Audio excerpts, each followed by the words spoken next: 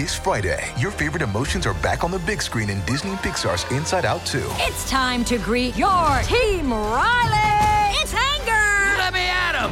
Fear! Safety checklist is complete! Disgust! Ew, ew! Sadness is in the house! Oh, no. Hello, I'm anxiety. I'm one of Riley's new emotions. Disney and Pixar's Inside Out 2. There's a part 2? We're going! Rated PG. Parental guidance suggested. Only in theaters Friday. Get tickets now. We took it all. We brought them to our land. An endless night, ember hot and icy cold. The rage of the earth. We made this curse. Carved it in the blood on our backs. We did not see. We could not, but she did. And in the end... What will I become? Senua's Saga. Hellblade 2. Play it now with Game Pass. Hello, my name is Eric LeMay, and you're listening to the Literature Channel on the New Books Network. Today, I speak with LaTanya McQueen, whose new collection of essays reckons with intriguing and timely questions about history, race, family, place, and self. It's called And It Begins Like This, and I immediately found myself asking, what's it? What's this? Not until over halfway through the book did McQueen make the answer clear when she writes, "There is a story I once believed, and it begins like this. A woman named Leanna Brown was a slave to Bedford Brown, Senator of North Carolina. Sometime during her enslavement, she had a relationship with a white man who lived on a neighboring farm, and the results of their relationship produced 3 children, one of them my ancestor." McQueen's book is, in part, her attempt to learn the full and complicated truth of this story, to discover, as much as the historical record will allow, the history of her great-great-grandmother. This search, it turns out, asks her no less than to grapple with the history of race relations in the United States and the ways in which it manifests in her own life and family. And It Begins Like This is a clear-eyed and powerful account not only of the experience of being an African-American woman right now, but also a testament to the importance of this experience and the insight it brings for all Americans. LaTanya McQueen, welcome to the New Books Network. Hi, Eric. Thank you for having me. I'm really excited that you're here today, and you have a recent collection of essays out called And It Begins Like This. And there's kind of an interesting story behind this. I mean, for the power of the book, and it's powerful, and kind of the austere beauty of the book, and it's beautiful. You have a mixed relationship, I think, to its existence, to the work you put in. I've read a little bit in doing research for the interview, and it wasn't always a book you were so keen about writing. So could you lead us in a little bit by telling us about your thinking about the project and how it's kind of fit into your vision as a writer? Yeah, I mean, there's a couple of things with this. I think one of which I have always identified myself as being a fiction writer primarily, and so the idea of writing a book of essays. And then writing a book of essays that was structured in this particular way wasn't something I had resistance towards. So part of it was that. Part of it also too, for a long time, I fought against this idea of writing just about Black experience. I think if you're a minority writer, if you're a writer from any kind of marginalized position, there is there tends to be this kind of pressure to just write about that, and then in conversations about whatever you do write, it always kind of the conversation always kind of comes back to this question of the marginalization, and not so much what the book is doing, and so or what the writing is doing. And so I wanted, or when I first started writing, and for a long time after, I was really concerned with feeling this desire to prove that I was more than that, or that I could do other things, I guess. And then so in writing or thinking about this book, part of my resistance was just because I wasn't sure I could write it on like an essay collection or a series of essays that looked in this particular way. And part of it was also too this just kind of this reticence to writing about my identity, and a couple of, and even over the course of writing the book, right? Like I felt there was this kind of conflict, and I think part of what I ended up learning over the course of writing the book, but also too over the course of the time and period, the time period of which I was thinking of the things that were happening in the book. I realized part of my own identity has part of who I am and part of what's my own kind of relationship to the world has been. This part of my way of being has been to be complacent, to be accommodating, to be to not want to rock the boat in any kind of way. And so writing these essays made me realize that it doesn't matter, I guess. Like I could be accommodating, I could be a certain way, I can try to be like none of that matters because I'm still going to be seen as a Black woman living in this country, and people are still going to have their own prejudices, biases. And so then it made me kind of question why I was doing this, why it felt this way. And so the arc of the book is me kind of learning to kind of, or attempting to learn to kind of overcome these feelings, and then also to think about what are the larger historical connections that have led me to thinking of myself and thinking of my own resonance to writing about race and thinking about race. That's really fascinating, and I'm hoping that we can get in and unpack some of those questions about respectability politics and your use of the archive and the historical pressures that are bearing on this moment of writing. And I was thinking of maybe one interesting way in to your range and reach as a writer is if after a brief introduction, which I'll tell you about in a second, you would be willing to describe just kind of for listeners, the nature of this book. And what I'd like to do for the brief introduction to kind of get this larger topography of your vision out there is to read a passage from your website in which you describe some of your fiction so that we could see perhaps, here's the larger topography of the work and see this project within that range. Would that be okay? Yeah, I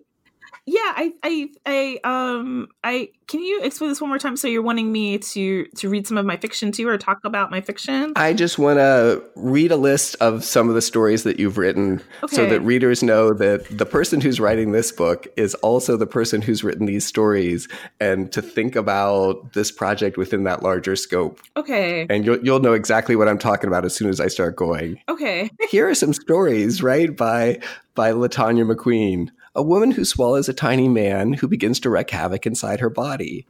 A story about a Black woman who gives birth to a white baby. A woman who loses control of her limbs. A story about a woman who travels to Bujumbura in search of her lover. A story about a sinkhole growing in a family's backyard.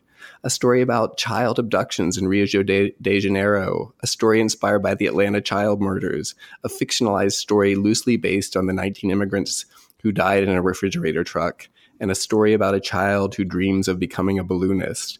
I mean, one thing is I want to read this collection of short stories for sure. These are just marvelous. And then I'm wondering if you could tell us, so what is the essence of the book that you're writing here about? And then we suddenly see, oh my goodness, this range, this reach. And also, I think that gives us a sense as a writer of some of the pressures that you were articulating in that opening question about not wanting to be limited to a certain identity politics or the pressures or expectations of them in writing this collection of essays. Okay, yeah. So, I mean, so part of that, right, is when I started writing, I was actually, when I went to school, I went into for journalism. And so when I first kind of made the transition to writing stories, I had this like journalistic bent to them. So, like the stories that are, the one about Rio de Janeiro, for example, or, or the one about Bujumbura, like those are from this larger kind of idea I had of stories that were first person narratives that document a person's disappearance. And so they all had this kind of historical or political bent to them. And they were all first person narration, and they were all it was unclear in terms of like the racial identity of any of the speakers. And so that was so some of those stories that are listed come from that. Also too, I've always attempted to kind of try different things. And so I was really interested in fabulism. And so some of those stories are coming from this push towards that. So it wasn't really until writing this book or after this book that I've also now veered towards writing, not just about race, but writing about Black identity, Black experience. And so now I'm heading in that direction. And I think part of it came from, or this push now to finally do that came from me writing this book and then writing it in the way that I did. I think I had to do this first before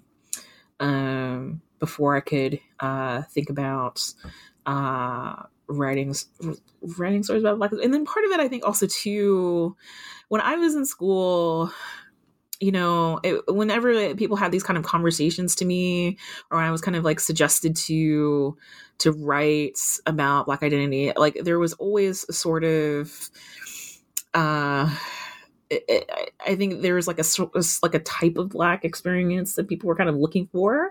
And by type, like, I think there seemed to be this kind of like stories about, like Black poverty or something. And I, or like an experience that wasn't necessarily something, that I felt like I could do, if that makes sense. So I grew up in Kentucky. I grew up in kind of a rural part of Kentucky. The school that I went to was really diverse though, because it was near Fort Knox military base. I didn't really feel at the time, excluded or, I don't know, I guess. So when you are kind of told to write about, I just didn't have an understanding yet, I guess, of what kinds of stories I could do. And now that I'm pushed toward, now after writing this and thinking about it more, part of one of the things that I'm interested in exploring in fiction and also nonfiction is just how this kind of this loss or this feeling of loss of identity that kind of happens when you are in as a minority, you're in primarily white spaces, and what that has to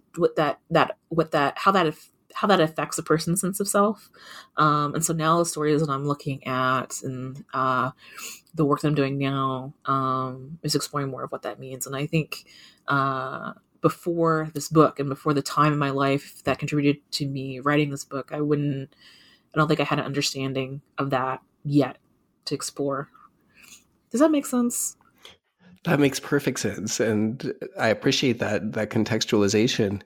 Do you think you could give us as listeners just a basic sense of what is the project of this book? What is it that you did end up doing? With this essay collection? Mm-hmm. Can you explain that a little bit more? Like, what do you mean by, like, what is the project? Or what is, the larger kind of story, or like what? If somebody came to me and said, and I said, and it begins like this, you got to check this out. And they'd say, well, what's it all about? So I, and part of why I'm laughing is because, you kind of, I think for me, like I know already, right? And so forgetting that other people. Yes, exactly. It's a book of essays that centers around a couple of things. One of which is this larger story of my great grandmother, Leanna Brown, who during Reconstruction era, and then part of all of this is like part of this larger folklore, family folklore. And so the story that was told to me is that this woman, she was a slave to the U.S. Senator Bedford Brown, North Carolina, and she, at some point during Reconstruction, she had a relationship with a white farmer that nearby, and this relationship produced several children. So between 2 to 3, she had 3 children, but it's unclear in terms of if all 3 of the children were his or what's happening there. And part of that has to do with the fact that one of them went by their what do you call it?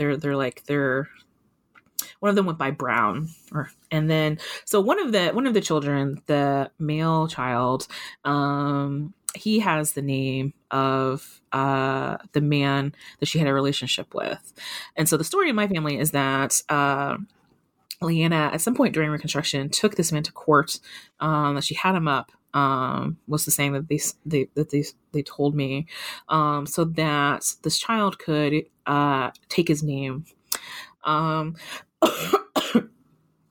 And so it's interesting if you look at like these different census records, because at some point, like, you can see like that there's one census record where it lists them all as Browns, all the children. It's like her and her children are listed as Brown, but somewhere between that and I don't know, like there's something happens where he goes, he's not Brown anymore, the male child, he goes by Siddle. And so part of what this book was doing is to try to kind of figure out the origins of this story, if there's truth to the story.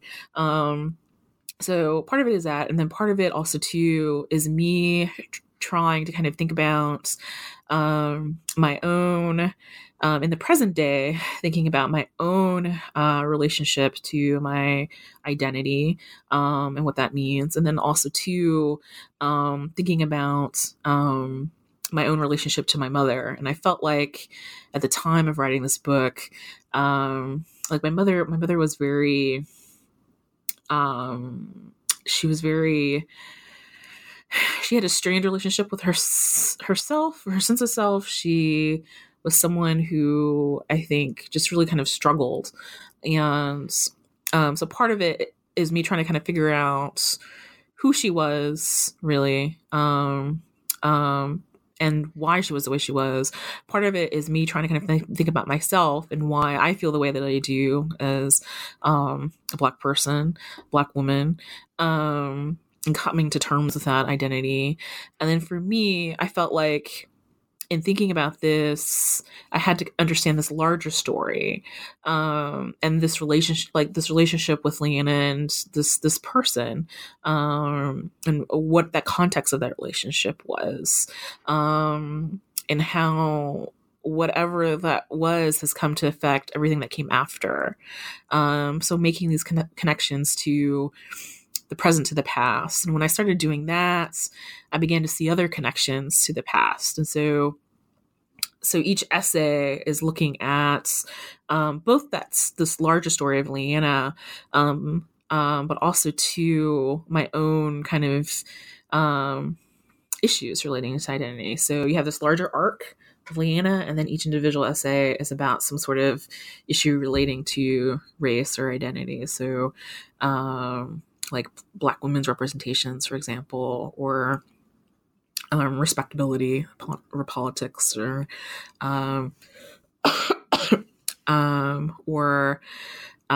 Black forgiveness.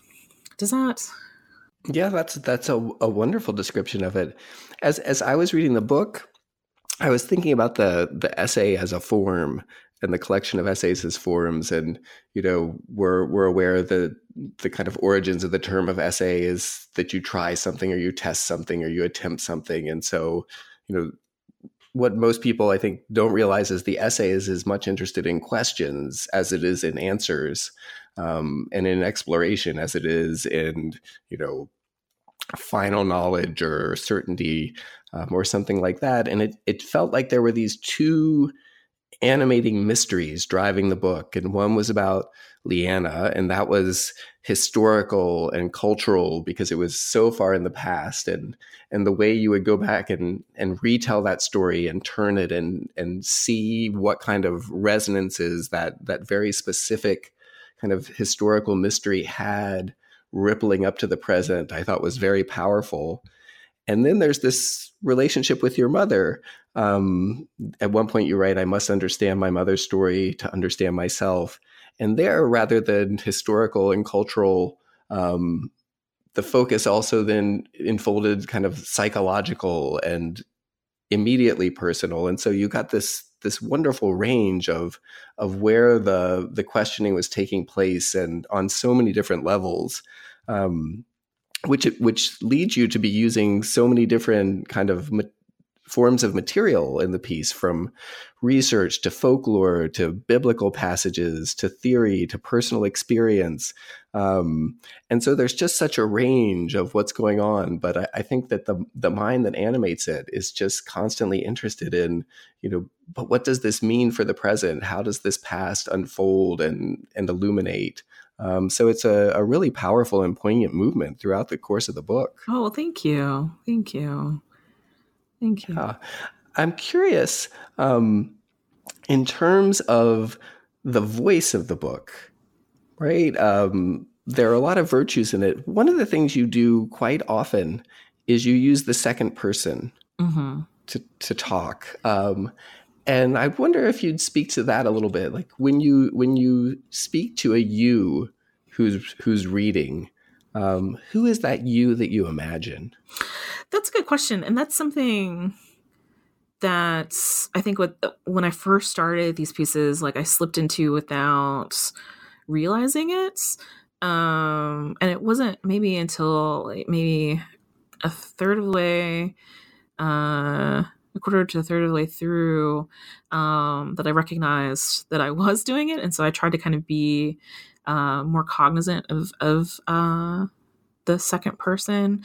And so to who, like, in terms of like who it's referring to, I mean, it shifts. So sometimes it's just a collective, like you reading it. And then sometimes I do have specific people in mind that I can't mention.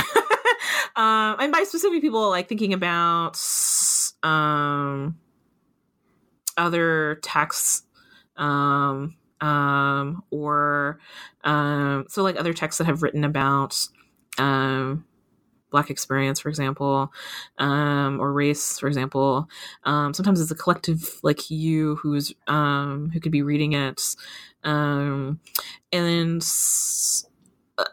sometimes I do it. So like in the Lest You Forget piece, or points of interest in that piece, I wanted to use the you for, because part of what that particular piece is doing is thinking about how, like, putting the reader in the place of me, right, and having to observe or be in these situations. So there's a couple of reasons for the sense of you. I'm wondering if you'd be willing to read one of them. It's a passage that I just thought was so moving. It's the very end of Glory Be Her Name. And listeners might be curious to hear that all of the titles of the essays are taken from phrases from the Bible. That's one of the organizing principles for the ways in. But the end of that is so powerful and generous and invitational. I'm wondering if you'd be willing to read it. Yeah, I have to find it here. Let's see. Page 95. Okay. Thank you. I'm like flipping Sure. through, like where Yeah. So at the people that don't write books always think that writers know everything about their own book. And I've had people ask me questions about essays and then have no idea that what essay they're talking about. I wrote that? Are you kidding? That was 20 years ago. So the the top of 95 I am interested in, is that where? Or I was thinking of the very end. Okay. I write for women like us. Yeah. So just told me one. Yeah. So just that paragraph. Maybe to the end. Okay. Of the essay. Oh. Okay. Okay. Yeah. Okay. All right. Okay. I write for women like us, someone told me once, a friend, and I'm reminded of this every time I look on the screen and see a woman who looks like me, or when I hold a book in my hands from someone who looks like me, or when I see a woman who looks like me on the street, unconcerned with the stares of the world. Each time I'm reminded that there is more. Each time it reminds me that there is more than one way of being. Once she came to visit, and we were sitting in a bar having a drink. The night was winding down. Last calls were being asked for. I just want to say, I began, stumbling through the words. I looked at my watered-down drink, held the glass between my hands, and I realized I couldn't finish what it was I wanted to say. I am not sure what I eventually said to her after I had broken the silence, but if I had the moment to do over, and we could have gone back to the beginning, I would have said this. I did not know who I was until I saw you. I did not know all of what I could be. And so I think of the others who are still waiting to get to the place I finally come to. And I think of the women with stories of their lives we've yet to hear. I know you are out there. I know you are waiting. And to you, I say, someone is listening. Someone is waiting to hear. So tell me. So come forth and let's begin. That's wonderful. Oh, thank you. I also noticed that if you look for you on Twitter, this is your pinned tweet, a version of it that appears as a contributor's note. Oh yeah, yeah, yeah. And I'm wondering if you could talk a little bit. There are a few places in the book where you talk about the experience and kind of a beneficial use of social media. For writers, especially writers working from a minority position. I wonder if you could tell us a little bit about how, your Twitter presence folds into your artistic project and your writerly project. Yeah, that's a good question. For me, Twitter has a lot of problems. Social media in general has a lot of problems, but I had used Twitter and I love it. I have met a lot of people that I consider really close friends online. And part of that was just because I felt like the spaces that I was in my daily life were ones of exclusion. And I was constantly made to feel or be aware of my difference. And so I turned to Twitter, and I think a lot of writers in similar positions have turned to Twitter to find like-minded people, people who are in similar situations. And so for me, it was just a place to have a space where I did have a sense of community, or I could feel that I had a sense of community. And so part of what, in the acknowledgements, I acknowledge a lot of people who I met through those spaces. And so in terms of the book, I'm constantly hearing of other people who write or in MFA programs or PhD programs. or just even in classrooms, just regular like undergraduate classroom situations where they are made to feel as they are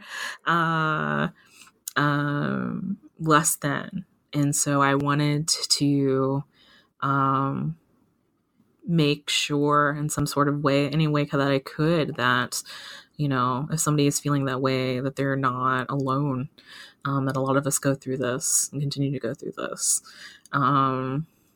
Yeah. Yeah, I think one of the poignant things, there's a moment in the book where you talk about, you know, the danger of a single story, but even worse is perhaps the danger of no story, no voice. And, you know, one of the virtues of the book, I think, is that you're constantly listening to, responding to, participating with other writers in a network of writers. Mm-hmm. And one of the things I would encourage listeners and readers of the book to do is go to your website, because there you kind of quite evidently, and I think generously for readers that would want to follow it, place your book in the kind of network or constellation of other writers with whom you're discussing all these various issues. So there's a kind of long bibliography for every chapter of, you know, if you found what I was doing in this chapter to be interesting or worthwhile, or you want to pursue it more, here are the places you can go. And just giving a sense of that network, I think, you know, it's an alternative. I guess it would be something like a bibliographical network as opposed to a social media network. But it's this sense of like, here's this community here, and it's an act of creating that community, which I found very powerful. Oh, well, thank you. Yeah, that I tried to do that both, you know, on the site, but then also too within the book, right? This kind of this collective, the sense of a collective, and then referencing other writers, right? Referencing other texts. There's a lot of allusions too that are happening in the book, right? Because it's part of, like, similar to the social.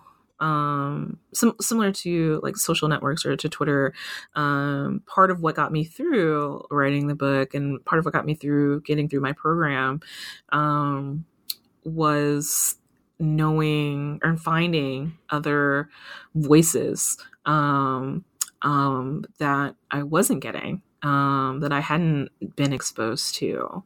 And so a lot of those, I thanked those writers too, also too, in the book, because they made me feel seen.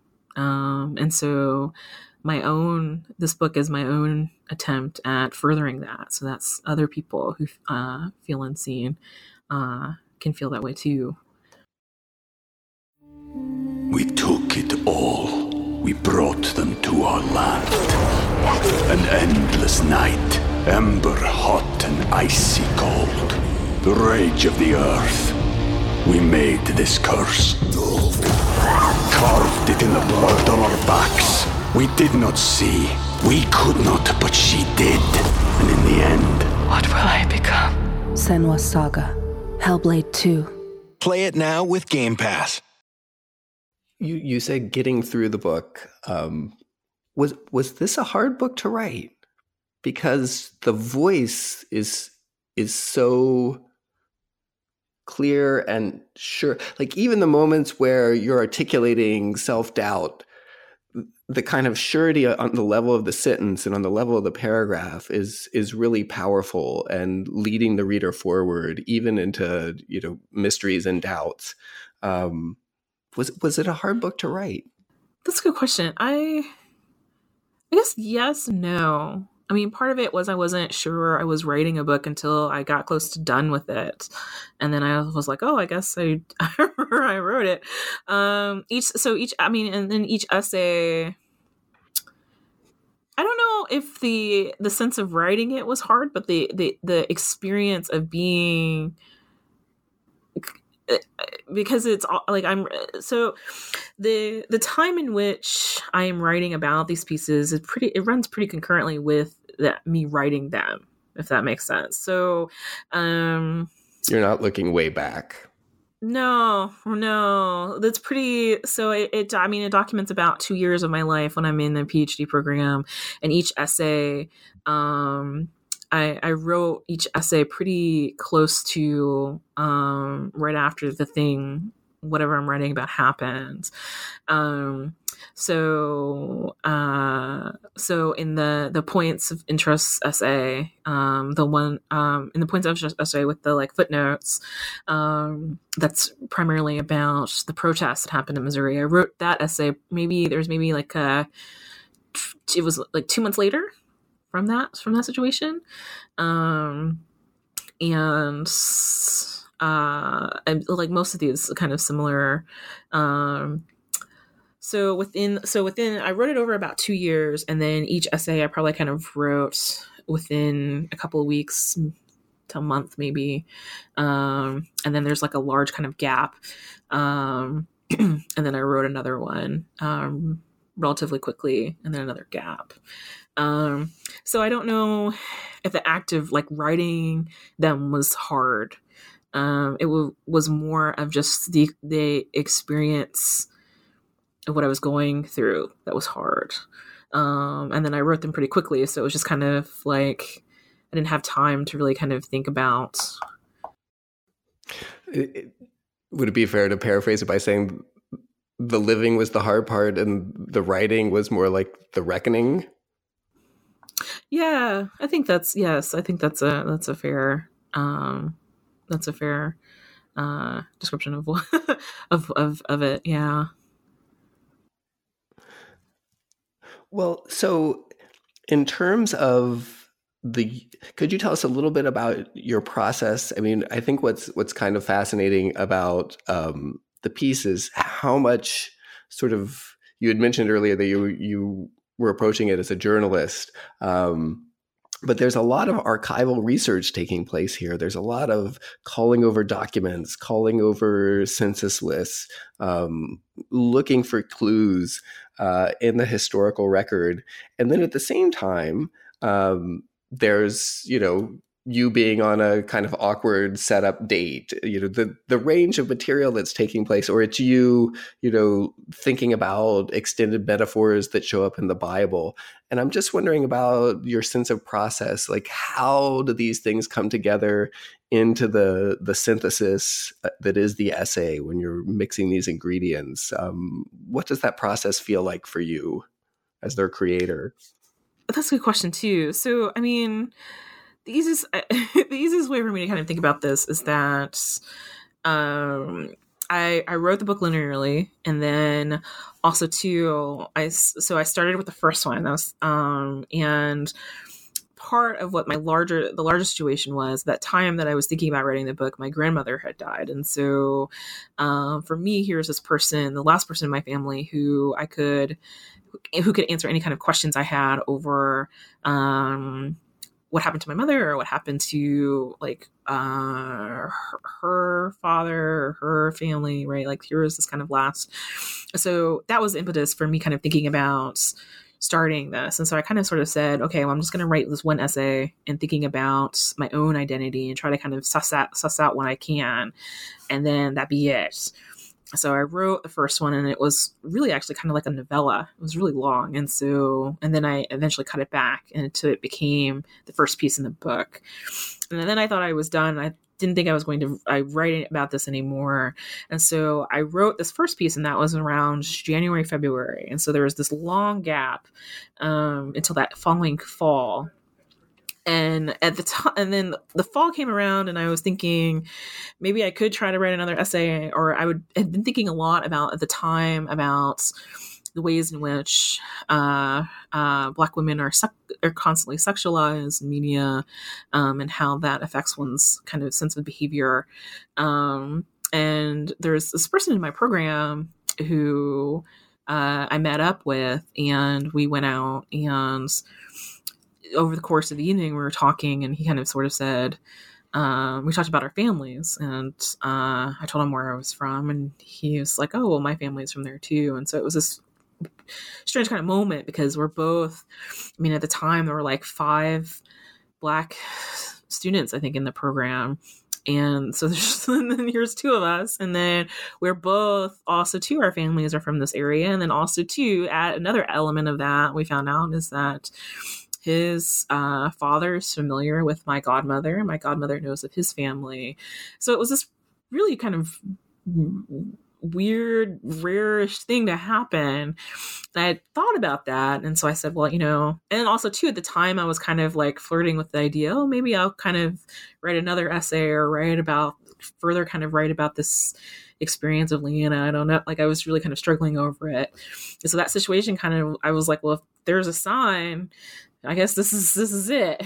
So I wrote that essay, and then I thought I was over it. And so, but then the protest happened.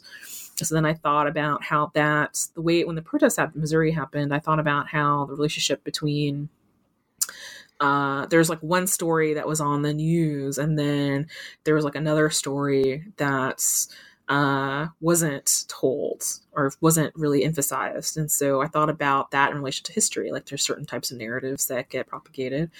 So each essay for me was kind of thinking about one particular piece, right? So like whether it be Black women's representations or it be the first essay I think is largely centered around shame. And then the third essay, right, and thinking about Missouri and the protests,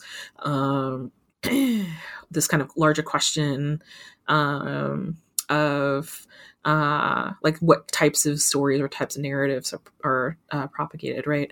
So that was kind of how I went about thinking about each individual piece. I told myself I was going to write a book. I needed to have some sort of larger overarching narrative. In terms of Leanna, and I had already begun to kind of think about, do a little digging in terms of her, in terms of the records, right, in terms of genealogy. So I had a lot of that stuff. I had been going through my comprehensive exam, so I also too had a lot of material. I'd been reading a lot of material in regards to, in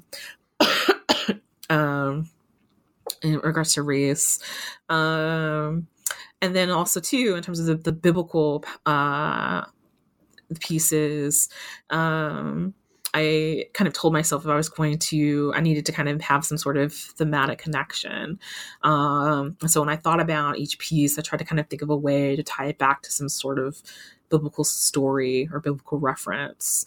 In terms of the organization of each essay, it was more about, I started with kind of a thematic idea or topic, and then it was more kind of like a collage almost.